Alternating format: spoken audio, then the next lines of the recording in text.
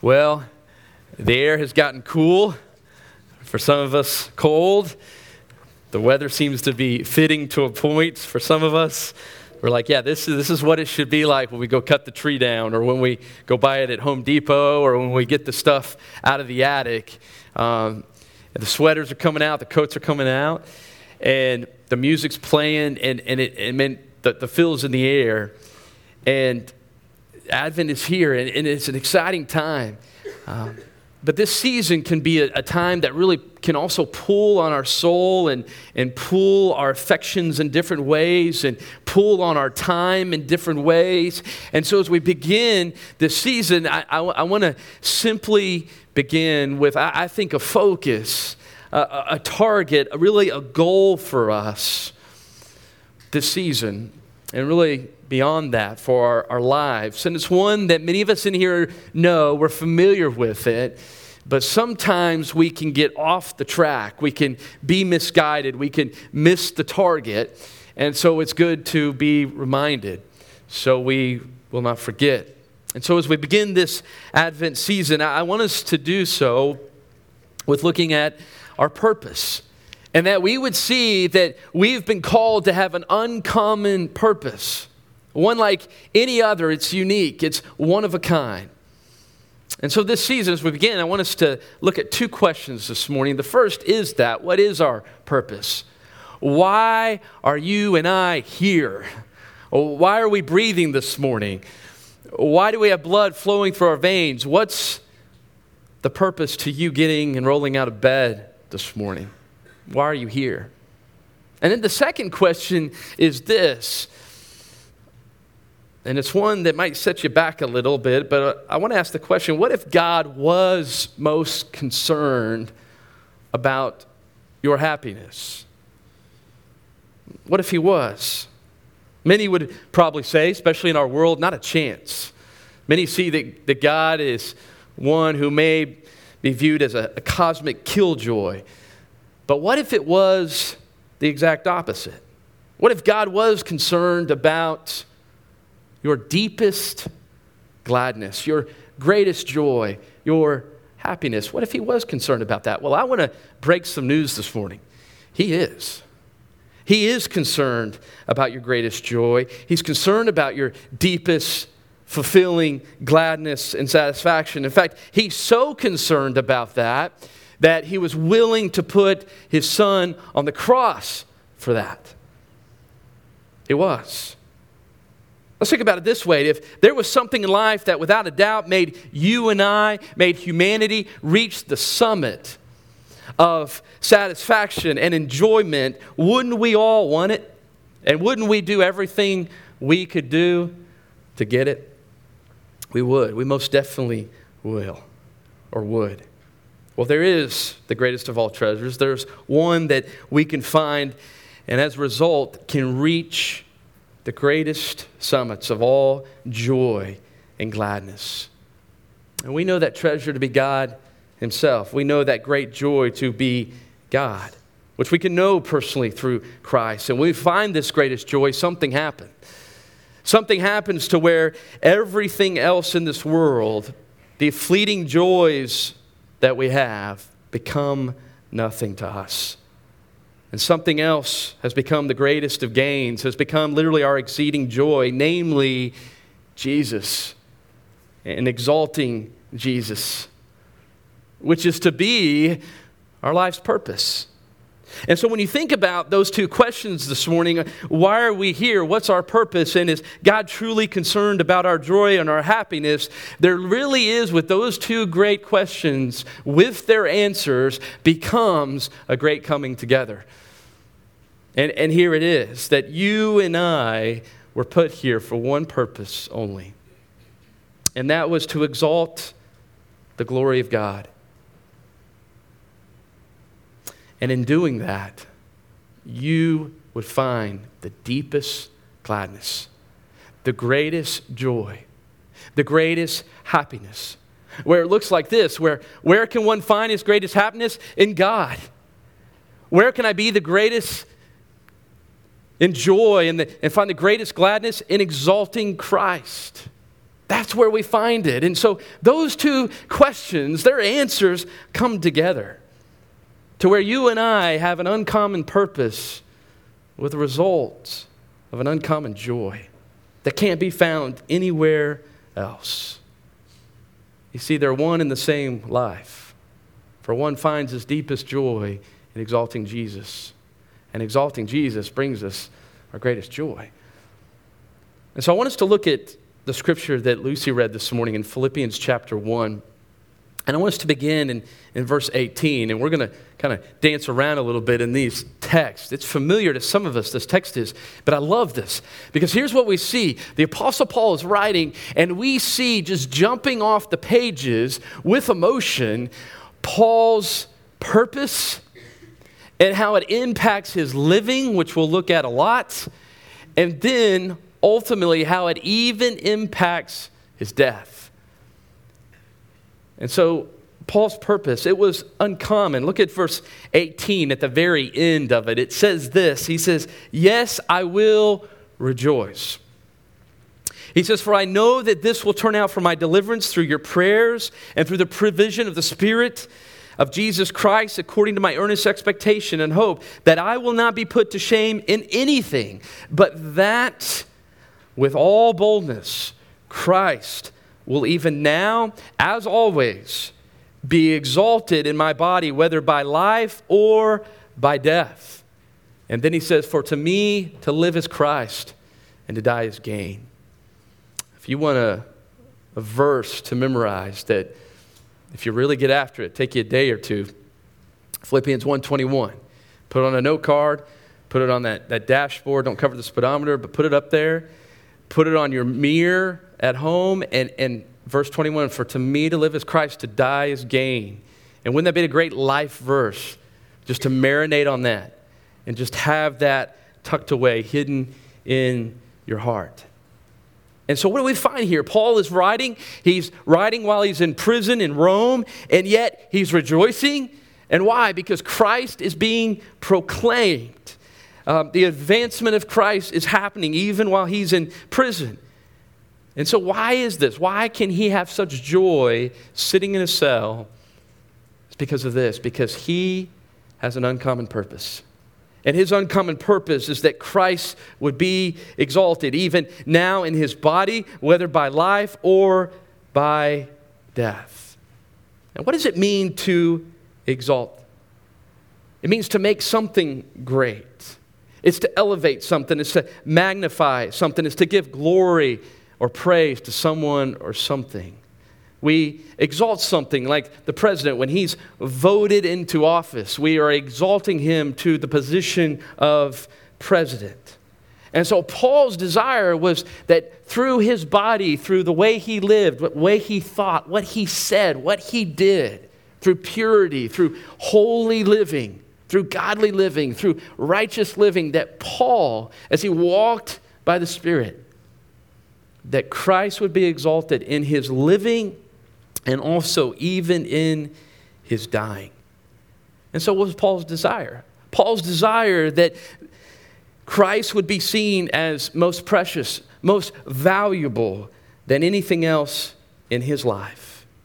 That he would exalt Christ, to allow him to be seen as truly great as he is. So think about it this way this morning. I was reading this week a devotional by John Piper, and I love just these short little reads every day that he has. And he gave this illustration. I thought, oh, that'd be great to just emphasize this point this morning. When we think of the word exalting something, of raising it up to a level, to a rank, to a position, it's also the idea of magnifying something as well. And you think of this idea of magnifying something, you think of two things, two tools that we can use to magnify something, especially in science. We use, a microscope, and we also use a telescope. You think of a microscope takes things and it makes things what? Look bigger than they really are. And if you take a telescope, it makes a big thing begin to look as big as it really is. And so think about that. Exalting and magnifying Christ for Paul is to make his God, his Savior, who is big and great and loving and glorious in all ways, that he would begin to look as big and as great as he really is in and through Paul's life. And so that you and I, like Paul has in mind, that you and I would be telescopes for the world to see the infinite wealth, the infinite greatness, and the infinite value of the glory of God in and through what we think, say, and do during the day. In and through our life, that the glory of God would shine brightly. You see, that's why you and I were created. The Bible tells us in Psalm 19:1 that the creation is declaring the glory of God. Even this creation, even this fallen state, we see the expressions of God's glory. And you and I, as the pinnacle of His creation, are to express that in and through our lives. You see, God is all about His glory. In Isaiah 42:8, He says this, He says, I am the Lord, that is my name. And He says, I will give my glory to no other. You see, God is all about Himself being exalted. He is the only one who can do that. If it's you and I, we're boastful, we're prideful. If it's God, it's awesome, it's loving, it's right. You see, if God's lifting up anybody else's glory, then He's an idolatrous. But He's not. He's about His glory because He is most glorious. And you and I were created to be about His glory. And that's what Paul says here. We're to magnify, we're to be telescopes to the world and to show the greatness of God, His value, how precious He is in our life. Now, when that becomes our purpose, guys, everything changes, right? How we view people, how we view our relationships, how we view our money, how we view our differing circumstances in life, so much so that Paul says this in 1 Corinthians 10:31. He says, whether we eat or we drink or whatever we do it for what? For the glory of God, that God would be seen as great as He is. And so in all our activity, and Paul says here, even in death, that our goal would be the exaltation of Christ. And so students, how does that look like? I think that means when you go back to school tomorrow, right? When you step on that campus, you've had this long break. It's been good. You want more, right? You want more break? It's coming. It's coming. You get 2 weeks here soon. But you get back on that campus, and so what it's about? It's about even in my studies, that I look even at my schoolwork. Why do I do my schoolwork? Well, according to Paul, I do it all for the glory of God, right? I step on that basketball court, or I play that sport, or whatever it is. Why? For the glory of God. It becomes my focus. I step back in that office tomorrow, right? To the rat race, to, whatever it is tomorrow. And I step into that workplace. And why do I do my work? It's not just for productivity's sake. It's not just for output's sake. It's not just to check a box and say, I got this task done. No, it's for the glory of God. And when I go home today and when I sit down a meal or whatever I do it for what? I do it for the glory of God. So that's how big this is. That's our purpose. That Christ would be seen as glorious as He is. For some of us, we're going to sit down and we're going to have Thanksgiving tonight, right? Some of us are still doing that. We have remnants of the holiday season still happening even tonight. And why do we do that as we sit with family? The purpose is to exalt Christ. That's how Paul saw everything. In living and also in dying. And I want us to think about those two categories, because look at verse 21. He says, for to me to live, so this act of living is Christ. It's all about Him. And even in death, Paul saw it as gain. He saw it as gain. And look what he says in verse 22. He says, but if I am to live on in the flesh, this will mean fruitful labor for me. And I do not know which to choose, but I am hard-pressed from both directions, having the desire to depart and be with Christ, for that is very much better. Yet to remain on in the flesh is more necessary for your sake. And so Paul's thinking about life here. He's thinking about people. He's thinking about all the things he's doing, and he has in mind here exalting Christ in all of it, in every endeavor. And so as we think about exalting Christ in life, I want to give us a few things this morning. The first thing I want us to think about is a belief. It's a belief that Paul had. And his belief was real simple, that he saw Jesus as more. As more. Because I think exalting Christ is seeing Jesus as more. And if we don't have that belief, I think we'll miss it. I think we'll miss the target. He saw Jesus as more. When you think about that word gain in verse 21, I think you think of more. That when we have Christ, we have more. Even in death, we have more. It's to our gain. He was, Jesus was to him more than enough. He was his great gain. He saw living for Christ as this great more. We live in a culture of more, right? More stuff, more things. We see it this time of year, wanting more of this, wanting more of that. And it's kind of how we're wired. And I think at the end of the day, why are we wired that way? So that we would see Christ as that more. And so here's what I think this means. A gentleman by the name of Bill Lawrence wrote this, and I want us just to hear this. Just sit back and kind of listen, okay? You got your coffee there? You might want to take a little sip now. Just kind of sit back and listen to this, okay? Listen to what Bill Lawrence says. He says this. He says, more always means less. There's always more out there somewhere. More opportunity, more recognition, more power, more control, more success, more money, more everything. But more always means less. You see, to get more of whatever we seek, we always end up with less time. That's what we do in life. We trade our time for whatever we gain. Now, everything in life is finite, but nothing is more finite and more final than time. There's more of everything else, but there's never more of time. We kid ourselves into thinking we have more time. We say things like, I'll put more time into sales, or I'll put more time into management. I'll put in more time into my golf game, or I'll put more time into this hobby, or whatever it may be. But we really don't have more time. We just manage ourselves differently in the time we do have.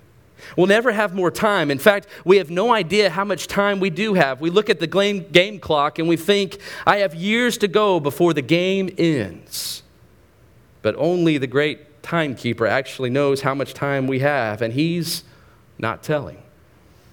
So here's the deal. More always means less. No matter how much more you get in the end, you always have less time. Now, all of us need to go after more because that's the way life works. It's just that you need and I need to make sure the more you're going after is worth the less time you'll have once you get it. So what more are we going after? At this point in our life, what makes the more that we're seeking worth the less time we'll end up with once we get it? In light of God's purpose for you and I, this uncommon purpose that we're looking at this morning, what are the wisest ways that you and I can invest our time to give the most glory to God? You see, that's how Paul saw more. And Christ was his more. Jim Elliot, the great missionary to the Auca Indians in Ecuador, you remember his great quote. He says, he is no fool who gives what he cannot keep to gain what he cannot lose. You see, life, yes, is about more. But what or who is going to be that more? I pray this season, and I pray with our lives, that Jesus would be that more. That exalting him would be the great desire of our life, that we would see that as the greatest gain. That's a crucial belief. And when we have exalting Christ as our purpose, I believe that belief rises up. I believe that belief is just nurtured. I believe We make life central about Jesus and Him alone. The next thing, as we think about exalting Christ in life, we do so in every circumstance. That's how Paul saw it. Paul didn't think it was compartmentalized and here and there, but in every circumstance. And so listen to the verse 12, back up a little bit in chapter 1. I want us to see a little bit here. Listen to what he says. He says, "Now I want you to know, brethren, that my circumstances have turned out for the greater progress of the gospel, so that my imprisonment in the cause of Christ has become well known throughout the whole Praetorian Guard and to everyone else, and that most of the brethren, trusting in the Lord because of my imprisonment, have far more courage to speak the word of God without fear." Paul saw every circumstance as an opportunity to exalt Jesus, even in prison. And you see, Paul viewed every circumstance as an opportunity. Whether it was in sickness, whether it was in health, whether it was in the good times or the hard times, and in hardship, in loss, Paul saw it all as an opportunity for the glory of God. And so here he is in prison, and he even says that the Praetorian Guard, those who were guarding the high officials like Caesar and other important Roman officials, these soldiers even had the word of Christ spread to them. And so Paul saw every circumstance as an opportunity to exalt Christ to those who otherwise would never hear the gospel.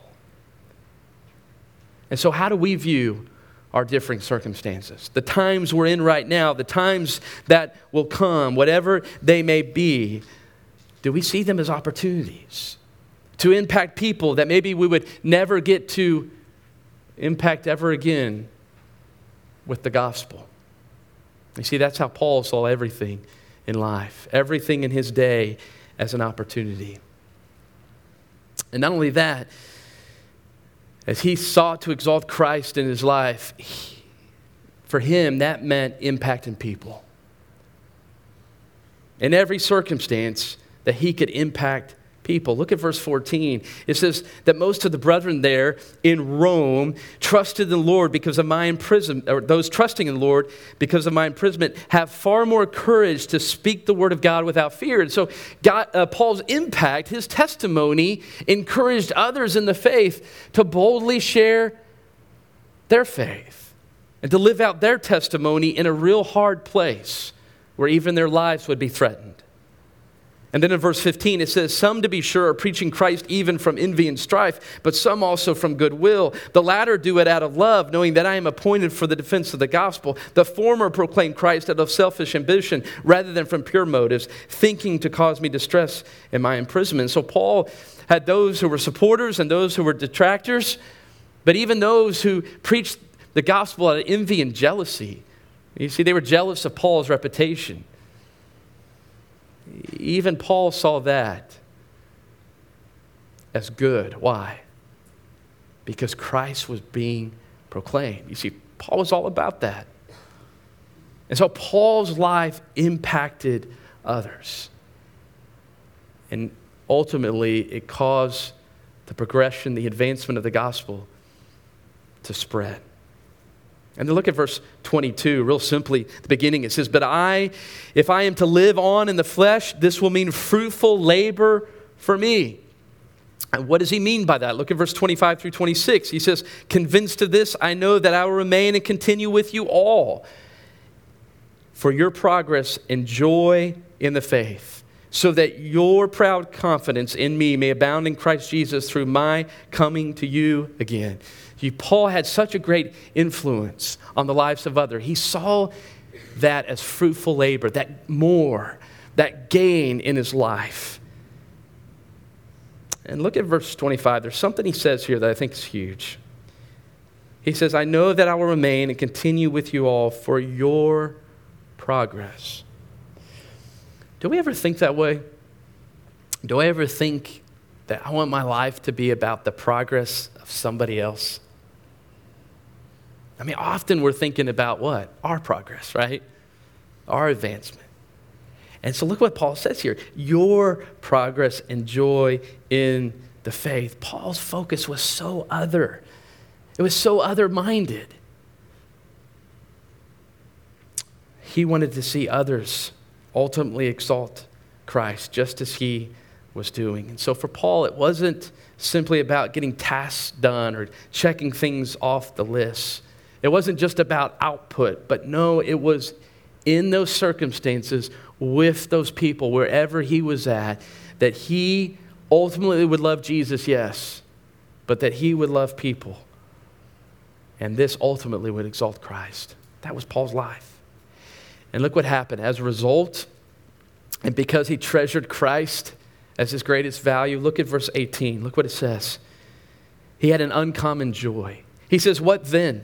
Only that in every way, whether in pretense or in truth, Christ is proclaimed, and in this I rejoice. And so what makes Paul have the greatest gladness and joy? When Christ is exalted, the glory of God. And then he says, yes, I will rejoice. Why? For I know that this will turn out for my deliverance through your prayers and the provision of the Spirit of Jesus Christ, according to my earnest expectation and hope, that I will not be put to shame in anything, but that in all boldness, Christ will even now as always be exalted in my body, whether by life or death. You see, Paul saw, just as the 17th century theologians, as they penned the Westminster Shorter Catechism, they said the chief end of man is to glorify God and enjoy him forever. That was Paul's life. In fact, many have kind of changed that up and said that the chief end of man is to glorify God by enjoying God forever. And that was Paul's life. Paul found his greatest joy and delight in living for the glory of God. He had an uncommon purpose with an uncommon joy. And so I think Paul would say this for this Advent season. He would say, Ridge Church, go after as much joy as possible this Advent. Go after as much joy as possible this Advent. Where's our greatest joy found? In exalting Christ. And so Paul would say, go exalt Christ. In living, and also, even if it means death. That's what he says in verse 21. He says his greatest gain is what? Death would be a gain to him. Why? Why? What makes a guy say that, right? Because how many of us in here are thinking that and saying that? Maybe some. But Paul is saying yes. In verse 23, he even says, but I am hard pressed from both directions, having the desire to depart and be with Christ, for that is very much better. Great English, right? It's very much better to be with Christ. Have you ever thought about this before or realized that you and I will be out of this body longer than we'll be in it? Our experience, what we're experiencing for the short amount of time called life, will be so much shorter, just a blip on the map, than the time we'll experience away from it. And so what we do here matters. It impacts. And so do we see death as gain? For Paul, the emperor's verdict could be death as he's penning this letter. 1962, or not 1962, AD 62, wow. AD 62, as he's sitting there in prison, he's penning this letter to the Philippians. And he's writing this, and he knows as he's summoned, he's asked that he be sent to Caesar, that this could mean his martyrdom. He could die. And so, as he's writing this, he's thinking about death. And he says, you know what? If death comes, it's my gain. Why is it his gain? Because he will go to be with Christ in full consciousness, fully aware of being there without sin. He will be without pain. He will be without sorrow. He will have a profound rest in his soul. He will be at home. His citizenship as a citizen of heaven will be truly had. And the greatest of all, he will be with Christ forever. And Psalm 16:11 tells us, is in the presence of Christ, right, is the greatest of joy, the fullness of joy, and pleasures forever that makes all the joys here on this earth seem small and fleeting and like nothing. And so that's why Paul can say death is gain. You see, Paul's view of death and seeing it as very much better to be with Christ, it impacted the way he lived here. He knew that life was all about the glory of God, and that one day he would be in the very presence of the glory of God, seeing Christ face to face. And until he got to that point, and he will in AD 68, when he will be martyred. But until then, even between this letter and his death, what will he do? He will live for Christ and exalt him. Why? Because Christ is more to him than anything else. So today, who is Christ to you? Is he that more? Is he that one thing that's worth less time? Is he that more? Is he to you better than anything else this world can offer? I pray today that we would behold him as such, just as Paul did. That we would exalt Christ in whatever we do, whatever circumstance, whoever we're around, that we would seek to impact them and know that that is where we find our greatest joy, is when we truly are telescopes in this world, showing the infinite worth of who God is through our lives, because he is great. And so the question is he being seen for who he really is in and through our lives? The glory of God reached its climax in the coming of Christ. Christ came, and he came to die. And in that great good that God did, the greatest of all goods, in sending his son so that he would die for us, so that we could have life, the glory of God was seen at its greatest, at its greatest. And so my question is this morning, do you know Jesus?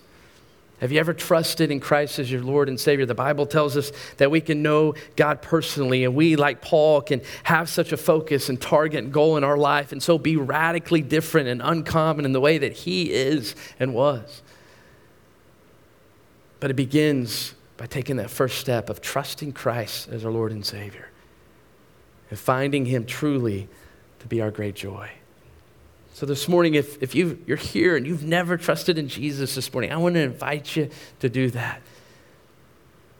The Bible says if we will simply believe in our heart that God raised Jesus Christ after he had died for us from the dead on that third day, that if we believe in that same power that rose Christ from the dead, it says that we will be saved if we believe for him to be Lord of our own life.